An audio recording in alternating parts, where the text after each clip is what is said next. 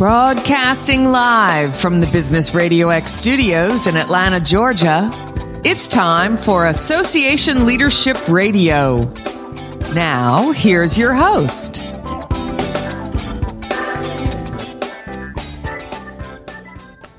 Lee Cantor here, another episode of Association Leadership Radio, and this is going to be a good one. Today on the show, we have Henry Ravenel with Southeastern Chamber of Commerce. Welcome, Henry. Thank you, Lee, for having me. Pretty excited about today. I'm excited to learn what you're up to. Tell us about the Southeastern Chamber of Commerce. How are you serving folks? Well, the Southeastern Chamber is extremely busy these days. As a Business Networking Association, we were founded in 2005. We service about 893 members across the Southeast, particularly comprising of small business entities. They make up hospitality and tourism, healthcare, green energy, consortium, nightlife, entertainment, and of course, technology, which is something big across the Southeast. Certainly a pleasure to talk about all of the growth that's happening not only in the chamber, but I think in the region as a whole, and then of course, across America. We were, as I said, founded in Charleston, South Carolina in 2005.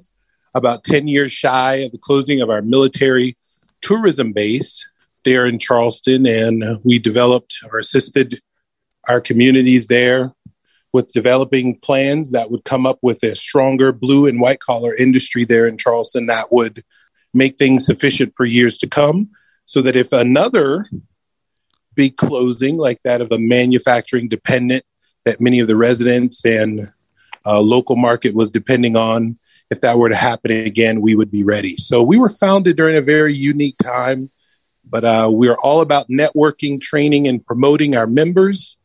And we're always looking to do that through an innovative form of development. So that's a little bit about our chamber. Now, what was the thinking to have the chamber focus on the Southeast rather than just the community or the city or even the metro? Well, you know, they have about 3 or 4 different chambers that are in Charleston and just right there servicing the Charleston area. But no one is looking at interconnectedness on a regional base. And a lot of our contractors want to do business abroad. They want to do business outside of the local market. And we decided to do what we saw that other chambers weren't doing, and that still have the small business improvement areas that cover a specific locale, but then give them the opportunity to connect for contracts and bids and opportunities abroad as well. When I say abroad, of course, outside of our headquarter market of South Carolina. With doing that, we've been able to structure divisions to have cross collaboration with other divisions to do business. So whether it's bidding on a project at a stadium in Atlanta, or whether it's looking for government contract in the state of Raleigh, North Carolina, our members love that cross collaboration. And we wanted to make a regional impact while still giving them a small time hometown feel. Now, as a leader of an organization like that, how do you kind of help them, the members, connect with each other and create maybe events that encourage that type of collaboration across borders? Well, we do that through a lot of our events and service. You said a key word there, events. And whether it's our NINO conference, which stands for Nonstop Entrepreneurship, Next Gen Opportunity, or whether it's through some of our local festivals that we put on as an organization, we're always looking to connect those members, whether it's through international trade, us being a 501c6. We just did 2 tours in Africa to talk about international collaboration and U.S.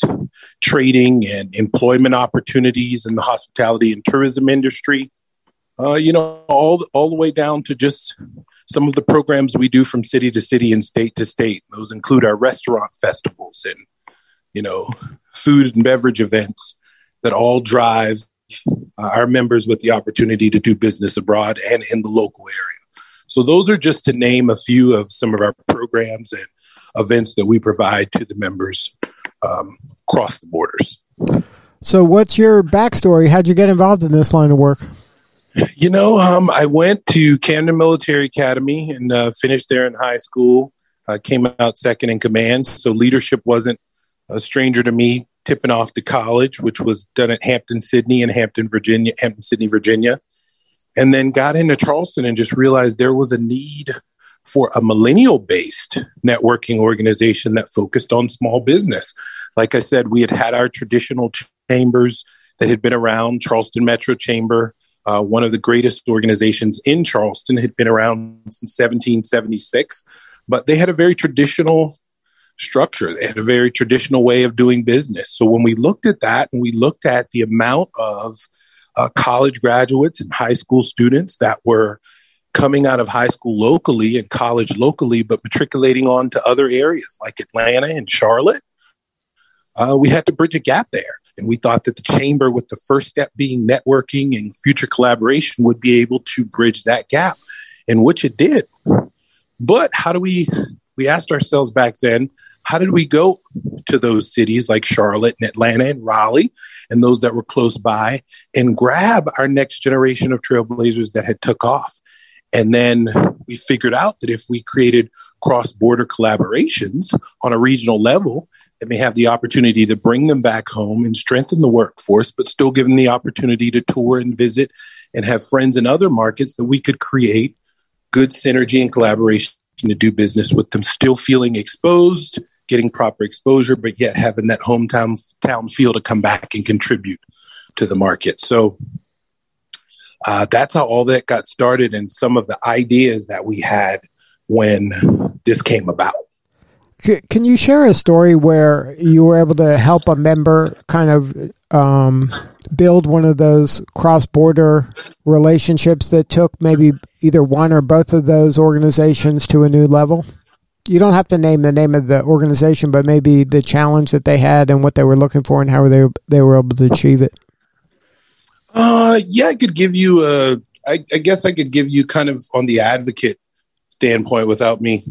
It sounds like an interview question there, like a job interview question. But I think I could give you a example of how we assist one of our members with advocacy. We had a member that services something in the health and beauty industry. So it's a nail industry, and a lot of their employees that come to the States come from abroad. So they were dealing with the testing and a international examination period through the License Labor and Review Board, which is linked to our state house and some of our local state officials there.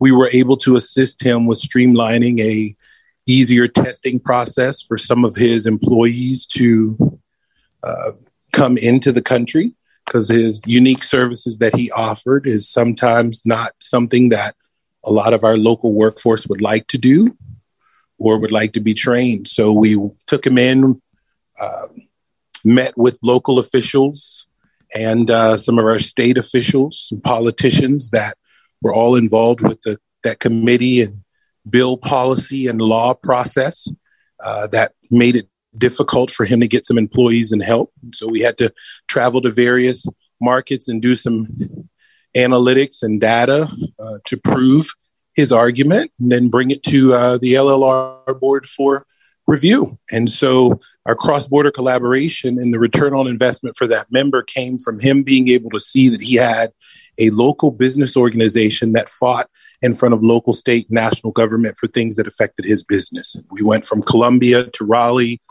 back to Charleston, to prove the importance of why this small business that has 12 locations really needed not only the support of his chamber, but support of those that are passing laws that affect his business. Now, if you were going to give advice to an entrepreneur, small business owner, on the best way to leverage the Southeastern Chamber of Commerce membership, what would you say is the most important thing they could be doing? Well, follow our return on investment strategy. I think we're the only chamber that offers a 180-day return on investment plan that tells you once you sign up to become a member and you invest in our products and services, how do you gain the most of your ROI? So we've got a roadmap plan that we give out, and it tells you on your 30th day, your 60th day, your 90th day and 120th day, what you should be looking for. What are the type of events that you should be engaged in?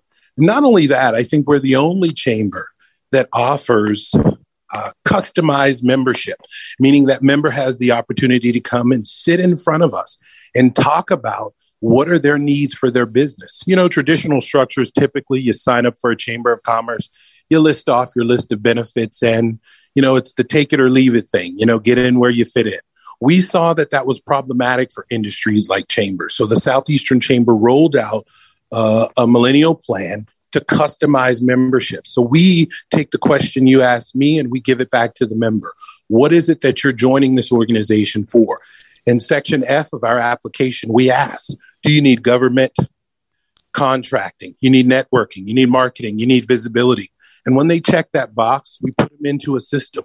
And then we look at our calendar for the year and our programs and our services.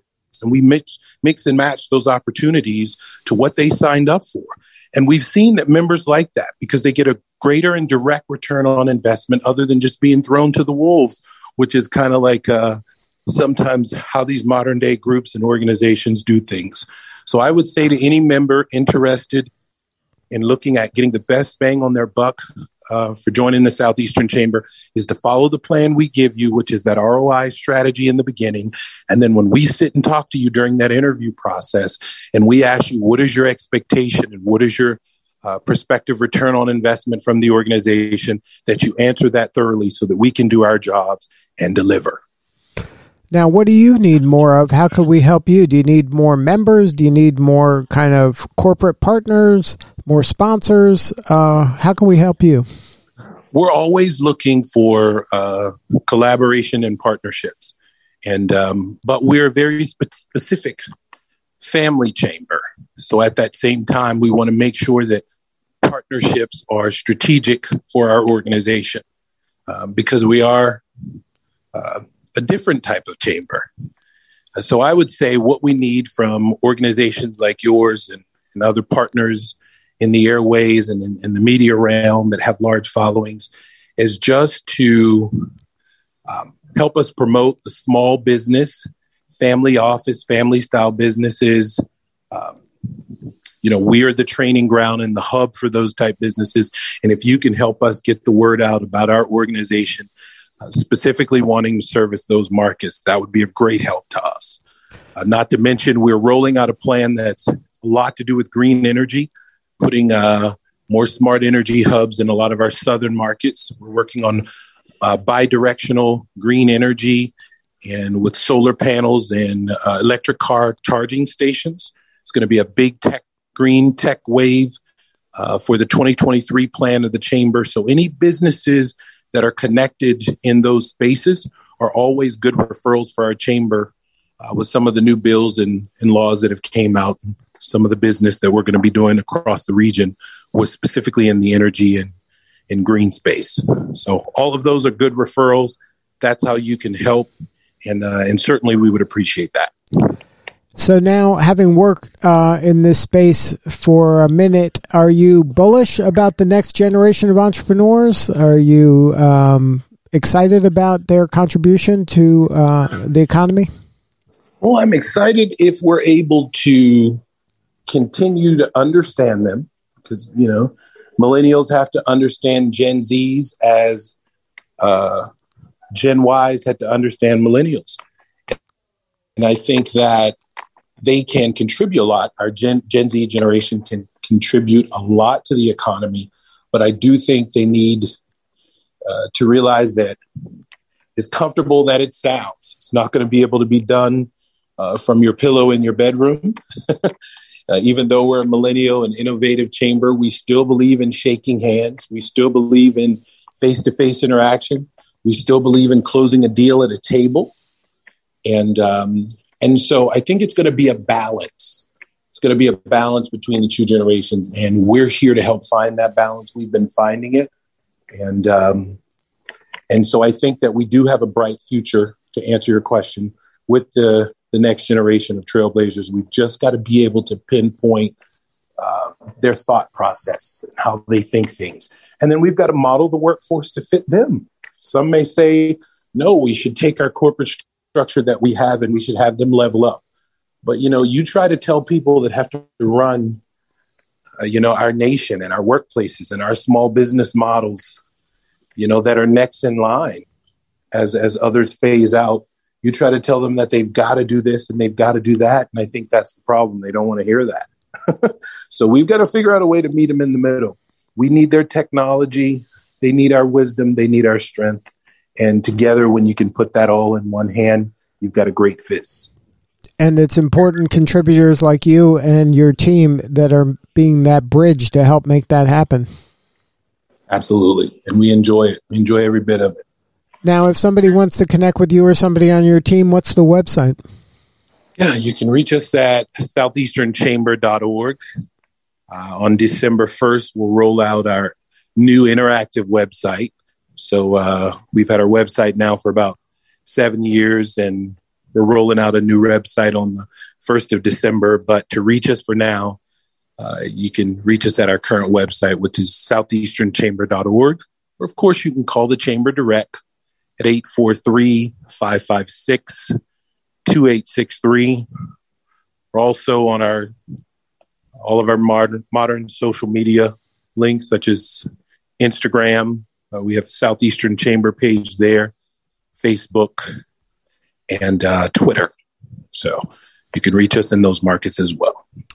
Well, congratulations on all the success, and thank you so much for sharing your story today. You're doing important work, and we appreciate you. Well, Lee, thank you for having us, and we look forward to doing some collaboration, probably working with you again in the future. Sounds good. All right. This is Lee Cantor. We'll see you all next time on Association Leadership Radio.